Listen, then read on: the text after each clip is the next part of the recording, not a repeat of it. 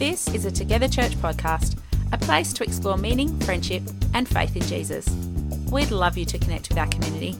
Find out more at togetherchurch.com.au. So we're going to switch gears a little bit because I actually wanted to start with some 1990s trivia. How's that for a killjoy moment? So we're going to start with some 1990s trivia, and I would like you to let me know, what is this? What are these? Who knows? Can anyone remember what this is? It's a hidden picture-y thing.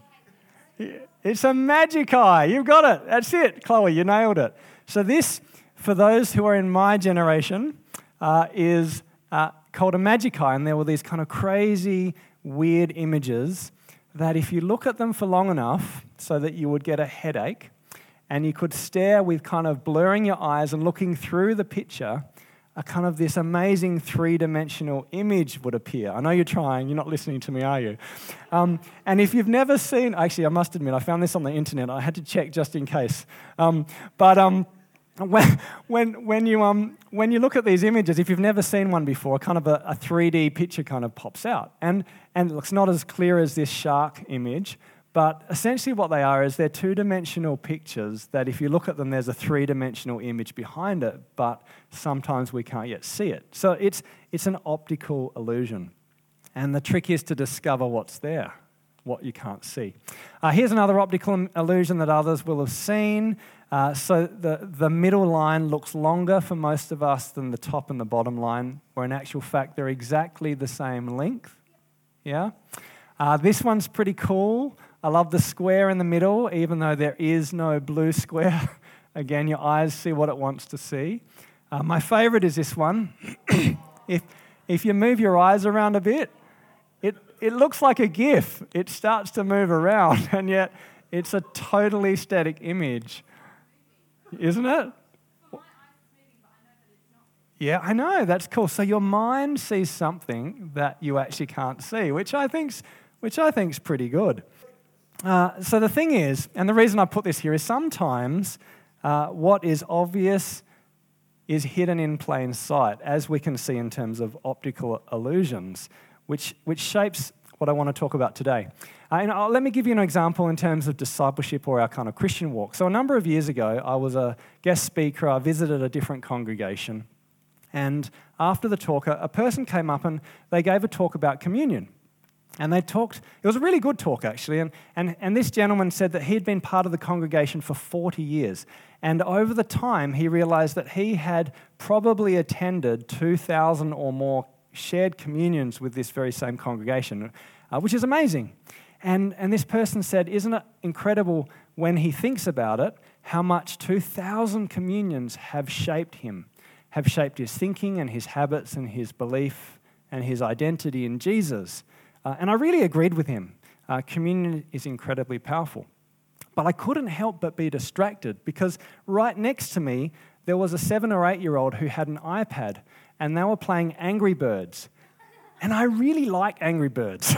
And they'd been doing it the whole service, but there was, particularly as I kind of listened on the one hand to this talk about 40 years of 2,000 communions, and at the same time, I actually started to count the kids swiping, and I kind of did a mathematical equation, and I reckon he probably would swipe about 2,000 times, in a week, or maybe 2,000 birds and at least 1,000 pigs kind of knocked off every few days, and it just made me think, because it made me wonder in terms of habits and practices and discipleship. Sometimes the things that are most forming us are not necessarily the things that we think are forming us. And the things that aren't forming us are not forming us as much as we think. Does that make sense? I'm not saying that communion isn't important. It's far more powerful because it's filled with the Spirit of God than Angry Birds. However, it's amazing that if you swipe a screen that many times, I wonder how it forms us, and I wonder if we pay attention to those things. Oh, there was my image. And so what's interesting is I looked at the stats, and I am writing a book on technology right now, so it's in my head. But The average Australian adult spends 1/3 of their life on a screen. So if you're born nowadays, you spend 1/3 of your life, so that's 9.4 hours on average. I think the average office worker is 12 hours on a screen per day. So this is just the average Aussie. It's quite a large amount of time. In fact, it's more time online, or we spend more time online than we do eating, commuting, working, and exercising combined. Which is fascinating, isn't it? The average Australian nowadays spends more than 3 hours a day on their smartphone, which includes work, but also a lot of personal life. It's a significant time. And there was one study, the US is much higher. The average is about 12 hours a day. So it's fascinating. But one study showed that the Australian average office worker will spend 44 years of their life online. So I'm 44 years old. Imagine if I'd spent every minute of every hour up to right now on a screen. That is what the average person is expected to spend on a screen more than half their life. Isn't that interesting in terms of formation? 44 years of life, 2,000 communions. I wonder how we're being formed. So look, there's a few interesting quotes, okay? I really like this from Rod Dreher, who wrote this in the Benedict option. He said, technology is a kind of liturgy, okay? It's a kind of liturgy that teaches us to frame our experiences in the world in certain ways, and that if we aren't careful, profoundly distorts our relationship to God and to other people and to the material world, and even our self-understanding. So it's a long way of saying that technology is like a liturgy, a bit like the communion, which is a sacrament. It shapes us, it forms us, it can mold us over time if we're unaware. Okay? It's an interesting quote. He goes on, he says, to use technology is to participate in a cultural liturgy that, if we aren't mindful, trains us to accept the core truth claims of modernity. That is, the only meaning there is in the world is what we choose to assign it in our endless quest to master nature. What we see is all there is. There's not a spiritual world, it's a material world, and our world is shaped by our tools. And we practice that again and again. When secular people tell me they're not religious, I always laugh, because I'm like, well, what liturgy do you do every day and every night? And I guarantee it will be shaping your thoughts and feelings. Does that make sense? It's a fascinating observation. And so I'm not trying to actually talk about screens in this talk. I just wanted to point out this idea that sometimes the things that form us might not be what we think is forming us. And in this way, we're a bit like fish in water. I'm sure you've heard that analogy in terms of water for fish is a bit like culture for humans, that the things that kind of shape us and change us and mold us are hard to see. So we might look at a country like, I don't know, China or Ireland or a country in Africa, and we can see and describe how their culture is different, but we find it hard to describe our own culture because we're fish swimming around in digital culture, unable to understand how Angry Birds is shaping us. But who doesn't want to be shaped by Angry Birds? Anyway, this is one reason why it's so foundational, just on a totally side point, to read a bit of scripture every morning or every day, because then we allow God's imagination to shape us, and we start to see ourselves and our culture through God's eyes, which is totally different than starting with the news or Facebook or email. Does that make sense? Like, it's so powerful to start every day with some of the Word of God. So anyway, like the magic eye, which is an optical illusion, we are formed by the things we can't see, even as Christians. And sometimes what we worship is hidden in plain sight, which is the foundation of what I want to talk about today. So this is the first talk in a series called Eyes That See. And you'll find out that analogy or that expression comes from Psalm 115, which I'll talk about in a moment, about idols who can see but can't see. And this is not a talk about technology, it's a talk about love, about who we love, about what we love, and about how our loves and our longings are shaping us in terms of worship, and this old ancient biblical word called idolatry, which surprisingly still shapes us today. The original talk actually began because there are two series that I've had on my heart for a long time. And I'm really thankful. So Julia Vidal and Michael Wood have joined the teaching team, so we're going to hear from them this year a number of times. And I know. And is that because you don't get to hear from me? So, and And we were getting together and talking about these two ideas that I've had on my heart, but I've wrestled because they're so different in terms of who they speak to and how they might challenge us, but they're both really challenging. So one is called Longing for Love, and it will be a talk about love and relationships, about gender and identity. And in terms of culture and swimming, we are entirely swimming in a particular worldview around those things, which is quite different from the biblical analogy of what it means to love deeply. And very challenging. You know, traditionally that's been pushed to the right side of politics as a conservative issue and not a progressive one. And then the other topic I feel very passionate about, which I believe is one of the great moral issues of our day, which will shape our children more than any other issue, is climate change. And we're going to call the topic earthkeeping.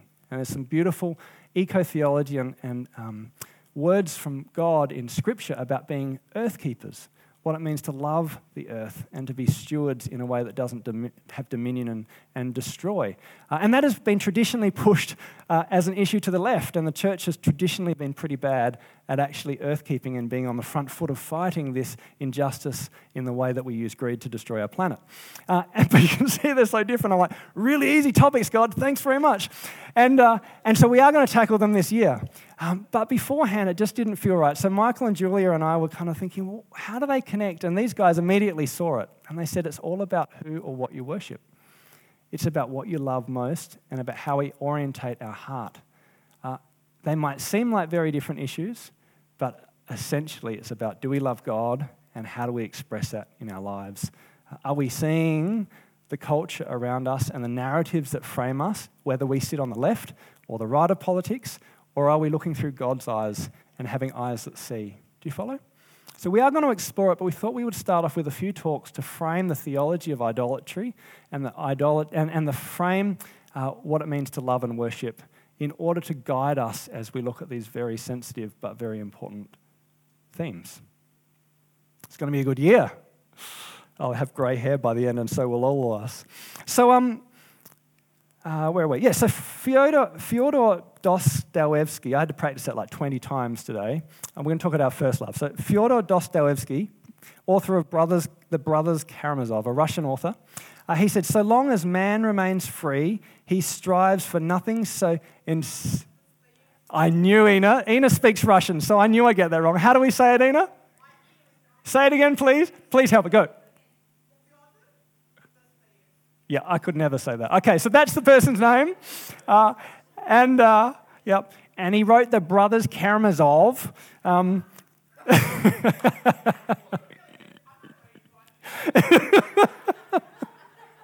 And then he said, in perfect English, so long as man remains free, he strives for nothing so incessantly and so painfully as to find someone to worship.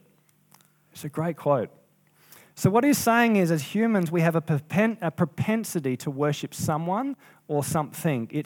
And we do it as an act of love. It's part of who we are. It's in our DNA. And therefore, worship is about love. It's about purpose. It's about our drive for meaning. You know, we all long for connection. We long for relationship. We all long to connect with something existential and transcendent and bigger than ourselves. Even if we don't call ourselves followers or Jesus or religious people, we still look for a sunset or a sunrise or a musical event, and we want to be part of something big. You know, we long to worship. We long to be in connection with people, relationship with others, with things, and that is the heart of what it means to worship. Do you follow? And at the heart of it all is love. I had to give him glasses, so I hope that's okay, you know. So look, worship is about what we love the most. Okay, it's about who or what we love. So look, love is beautiful. Love is healthy. It's one of the most beautiful of our motivations as human beings. Love calls us out of our comfort zones and propels us towards others. And love calls us to become better people, which is the motivation to worship something. But according to the Bible, the challenge with love is not that we love or that we love too much, but it's that we love the wrong things in the wrong way, and most particularly in the wrong order. And if we order our love one way, in a way that makes ourselves God and ourselves the center of the universe, like Adam and Eve did when they ate the knowledge of the tree of the good and evil, the fruit of the tree of knowledge of good and evil, if we try to be like God, rather than love God as a child of God, then our worship becomes idolatry and we end up with brokenness and anxiety and fear and concern and worry, which is what we're going to talk about, the order of our love. And God does not want us to experience the pain of worshipping an idol. So at the root of worship is idolatry if we orient it away from God. And it's about wanting to be God rather than be a child of God. So when it comes to worship, these questions are very interesting. And Tim Keller, I heard this first from Tim Keller. He said that if we want to know who or what we worship from the perspective of idolatry, we need to ask ourselves the question, what is the functional master of my heart? And these questions are really helpful. What do I love so much that it defines me? What do I orientate my life around when no one is watching?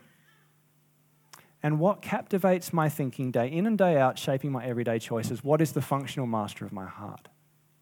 That's how we know who or what we worship. So let's pause for a moment. I mean, what we like to do for the introverts is just have a moment of silence.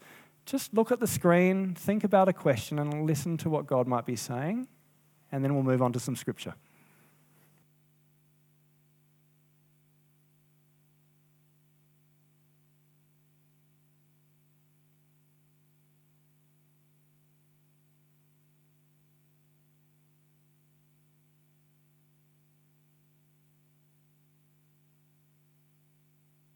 Let's look at Scripture. Now, we're going to look at two very important passages. One is from the book of Exodus, and the other is Psalm 115, which are both extremely important to understand worship, love, and idolatry.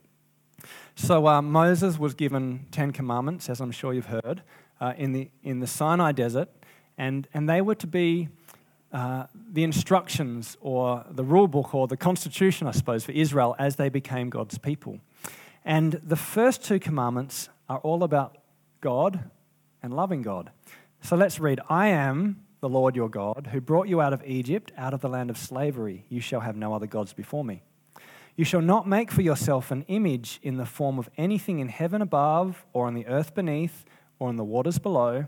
You shall not bow down to them or worship them. Now, the first command is simple, love God. I mean, right up there, first and foremost. It's about the orientation of our heart. We're called to love God with everything we have, full stop. The second commandment is basically the same, looking at it from a human perspective. If you're going to love God, you need to not love other gods, other spiritual beings that shape your worldview and orientate your habits. And so we're not to worship anything other than God, which we call an idol, because it means we degrade our love for God. They're the first two commandments. And we're going to talk about monotheism and what it means to have one God over all of our life when we talk next week. And so in terms of context, it's really helpful to understand what it means to worship an idol and what it means, therefore, to not idol worship, because we just don't have this kind of concept in our culture in a very powerful or tangible way. So look, imagine you're in Mesopotamia, about 900 BC, and you see a man, okay, and they cut down a chunk of wood, a tree, and they take it from the forest and they used handmade tools to carve some type of image or statue of a bird or a reptile or a human. And then they say that this statue, this new piece of wood, this idol, is their new god. And they put this god in their family home, and they give vows and they light incense and they pray to this new god. They welcome it in as part of the family to provide a blessing from the gods to the family to bring peace and health and happiness. This is what happens. And over time, the statue kind of becomes a person. It kind of becomes part of their family life. Rather than being inanimate, the statue becomes a living being with spiritual power behind it, which we understand as an idol. And the family begin to find their identity in this statue. They begin to bow down and worship this idol. And that's what it means to have an idol in the biblical sense. Now, for us, postmodern, enlightened people, I mean, we might laugh at this idea that you would cut a tree down and worship it. We might say that this Mesopotamian man was so unadvanced and we could never do something as foolish or as ridiculous as that. But it's interesting because we need to look at how the idol works in this man's life. You see, when you look at this person, and if we were to even say to this person, don't be ridiculous, it's just a statue, it's a tree that you cut out yourself, that they wouldn't be able to hear it. And they wouldn't be able to see our perspective. They wouldn't be able to understand what we're trying to say. Like, they would literally be blind to it, because when we speak to this person, their idol is sitting between us and them. Okay? It starts to shape their worldview. It starts to mold their perspectives. And what the scriptures say is, because the statue can't see, he can't see, and because the statue can't talk, then the person will no longer be able to talk. In fact, because they make the statue their God, the more they worship that idol, the more they become to mirror the life of that idol. And this is what we see in Psalm 115. So let me read the psalm. It's an ancient Hebrew poem, and it shines light on our universal desire to worship. Why do the nations say, "Where is their God?" Our God is in heaven. He does whatever pleases him. But their idols are silver and gold made by human hands. They have mouths, but they can't speak. They have eyes, but they can't see. They have ears, but they cannot hear. Noses, but cannot smell. I love the visual imagery. They have hands, but they cannot feel. They have feet, but they cannot walk. Nor can they utter a sound with their throats. And those who make them, this is important, those who make them will be like them, and so will all who trust in them. Now look, few of us worship idols of wood any longer. But let's not forget that an idol is anything that we love and prioritize before Jesus. What do I love so much that it defines me? What do I orientate my life around when no one is watching? What captivates my thinking day in and out and shapes my everyday choices? What's the functional master of my heart? It could be work. It could be children. We can make an idol out of our families. It could be fashion. It could be retirement. Or Nutella, although that is pretty cool. Environmental causes, social media. Church traditions can easily be an idol that draws us away from God. Exercise, investment, sexuality, football, shopping. Do you know what I mean? Like, almost anything can be an idol. And what's interesting is we may not worship wood anymore, but our culture sure as heck worships some of these things. Do you follow? Now, what's important is it's not about how much time we spend on these things. Like, if it was about the amount of time, then family and work would clearly be our idols, and they don't have to be. It's about the orientation of our love. It's about the priority of our heart, how we make decisions, and how we call the things that we call. Does that make sense? Do we orientate all of our choices around the football, or all of our money around shopping? And is that what we dream about and think about and hope for when no one else is looking? If that's the case, it might be that there's a bit of an idol. There's a spiritual power behind that is shaping who you are and how you're becoming. Do you follow? Okay. And so, look, I did this, a while ago I wrote a Targum, which is like a reinterpretation. So this is the new revised Daniel version, or the digital version, but I thought it would be worth repeating, okay? So why do the nations say, "Where is their God?" Our God is in heaven. He does whatever pleases him. Their idols are lithium, cobalt, glass, made by human hands. They have cameras, but they cannot see. Siri, but cannot speak. They have touch screens, but they cannot feel. 5G mobility, but they cannot walk. Those who make them will be like them, and so will all who trust in them. So to drive this point home, I want to read a bit of a quote or a speech from a man called David Foster Wallace, who was a non-religious postmodern novelist, and he said something quite amazing at Kenyon College. It was like a leaver's address. And this is quite a famous talk. If you haven't heard it or read it in full, it's really worth reading on the internet. But he talks about, in modern day terms, what it means to worship and what the impact of idols are in our life. Let me read a few snippets. It's beautiful. In the day-to-day trenches of adult life, he's speaking this to university students who are leaving to go into the workplace, okay? In the day-to-day trenches of adult life, there is no such thing as not worshipping. Everybody worships. The only choice we get is what to worship. If you worship money and things, if they are where you tap your real meaning in life, then you will never have enough. Never feel you have enough. It's the truth.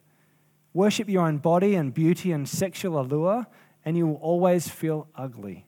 And when time and age start showing, you will die a million deaths before they finally plant you. Worship power, and you will feel weak and afraid, and you will need ever more power over others to keep the fear at bay. Worship your intellect, being seen as smart, and you'll end up feeling stupid, a fraud, always on the verge of being found out, and so on. It's pretty profound, isn't it, from someone who isn't coming from a religious perspective. And so Wallace expresses the heart of 115, Psalm 115, that we all have a propensity to worship someone or something. It's not if we worship, it's what we worship. And therefore, it's very important that we can see, like fish in culture, what are the cultural idols or spiritual forces of our culture so that we can worship Christ alone. Do you follow? And that's why we want to go through this. And so I'm not saying that these are bad things. That is absolutely not what I'm saying. Most of these are good things, and some of them are even great things. It's okay to have passions and interests and pursuits that are not religious. You know, life would be incredibly boring if we came to this kind of building every day and just sung songs constantly. And that is not God's imagination for what a full and rich life looks like in this earth. On this earth, the kingdom of God involves all these amazing pursuits, and we have purpose and passion within it. Work is great, and children are very precious. I'd even say that caravans are okay if you lend them to your friends for free. You know who I'm talking about. However, good things are not good if they usurp God in our hearts and in our minds. Do you follow? And that's what worship and idolatry is about. It's about who we love most and about what we love when we are by ourselves. So, I suppose my point is that as Christians, it's possible, and to be honest, I'll put my hand up as well, we can and do worship other gods without knowing it. We all do.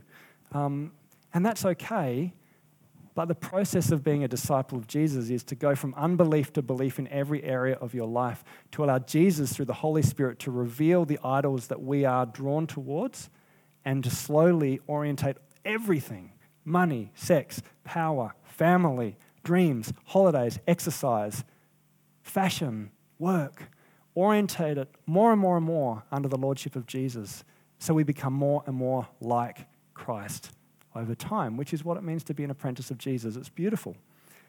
So I'm not here to condemn and I'm not here to accuse or make people feel guilty. That is not the intention of this talk. It's simply about awareness.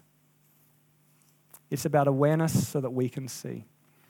I'm going to give one example and then we're going to move towards the end, which is, and here's an example which I hope it's not, well, it may be controversial, but hey, let's go anyway.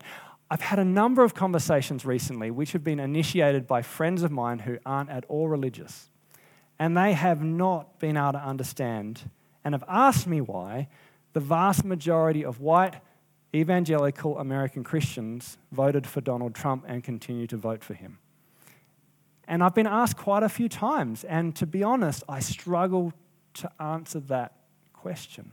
Except to say, and this is where I've ended up going, is that it's possible to be a believer, saved by Jesus, who love him, but who haven't oriented their life and their habits and their thinking or their voting around who Jesus is. And what I'm not saying, actually, I'm not saying that Democrats are right. I'm not saying Republicans are wrong. That's not at all what I'm trying to say. There are godly, faithful people on both sides of the political spectrum, just like in Australia. And actually, some of the issues on both sides represent the heart of God, and some of the issues don't. There is no, in my mind, Christian party. But what I am saying, and this is where I repeat a conversation that I had, or something I learned from Alan Hirsch, who I really respect as a spiritual leader. And he said that you cannot love Jesus and get excited about voting for a man like Donald Trump. You can vote for him because you can't bear to vote for the other team, but to get behind him and rally and to get excited and put your faith in and prophesy over him, to want to celebrate a person with the character of Donald Trump means that you don't really know who Jesus is. And I actually really resonate with that comment because Jesus is a peacemaker and Jesus is kind and truthful. Jesus sacrifices himself for others. He loves the poor and the refugees and the outcasts. He challenged greed and power and materialism used from the top down. He binds the brokenhearted. He forgives. He heals. He trusts. He loves. Does that make sense? Like, we must think deeper than single issue politics if we're to be faithful followers of Jesus. In fact, I don't think you can be a follower of Jesus in our current cultural climate and vote without any concerns about who you're voting for. Because nothing is truly gospel. Does that make sense? So I'm not saying we should be cynical about our choices. Well, what I'm saying is let's allow Jesus to shape all of our lives and allow our lives to slowly and consistently mold towards him. Let's see where the idols are in our thinking and allow ourselves to see from the other perspectives, from God's perspective. Okay, so to finish, I want to finish with a talk, the end of the talk by David Wallace. And really what he's saying is that it's about awareness. And for us, it's not that we need to feel bad. It's just that we need the Holy Spirit to continue to show us who or what we're worshipping and to continue to repent, which is metanoia, which we talked about last year, to change our mind and to believe, change our actions, so we look more and more and more like Jesus over time. And let me read his final talk, which, by the way, his talk is called This is Water. Look, the insidious thing about these forms of worship is not that they're evil or sinful, it's that they are unconscious. They are default settings. They're the kind of worship you just gradually slip into day after day, getting more and more selective about what you see and how you measure value without ever being fully aware that that is what you're doing. And what he's saying is it is about simple awareness about what is so real, he says, and so essential, so hidden in plain sight all around us that we have to keep reminding ourselves over and over and over, this is water, this is water. So really what he's saying, and I think this is where the conclusion I've come with, that we all worship someone or something. Most of the time it's Jesus, but sometimes we need to see if our heart is being drawn to something else as our priority. It's not about judgment, it's about freedom. Because idols enslave. Idols lead to anxiety and shame, fear, brokenness, selfishness, greed, the stuff that we see in the scriptures called sin whenever we live a life that doesn't have God first. Which is why God loves us enough, actually, to say that we should love him first and never love our idols. So we're going to finish, and I just want you to reflect on this question. Is there any area in your life that Jesus might be opening up and saying, there is a functional master of my heart that shapes my habits and my time and my hopes above him? They're often the secret places, the ones I wouldn't be willing to talk about with others. They're the places that give me anxiety or fear or the hidden places. For me, if I'm honest, money has always been one of those areas. Do I really want to give access to Jesus to everything? Could he have every part of my paycheck? Could he have every aspect of my dreams of how I use my wealth? Could he have my super? Does that make sense? And everyone has different idols that are harder to give to Jesus. So Holy Spirit, we pray that you will show us, nudge us, and free us from the things that might enslave us. And I thank you that you are the God who does see, who does hear, who does walk, who does talk, and who does love, and that you will free us from our idols as we see it and repent and ask you to fill us again. Let's just pause for a moment, and then we're going to move to communion.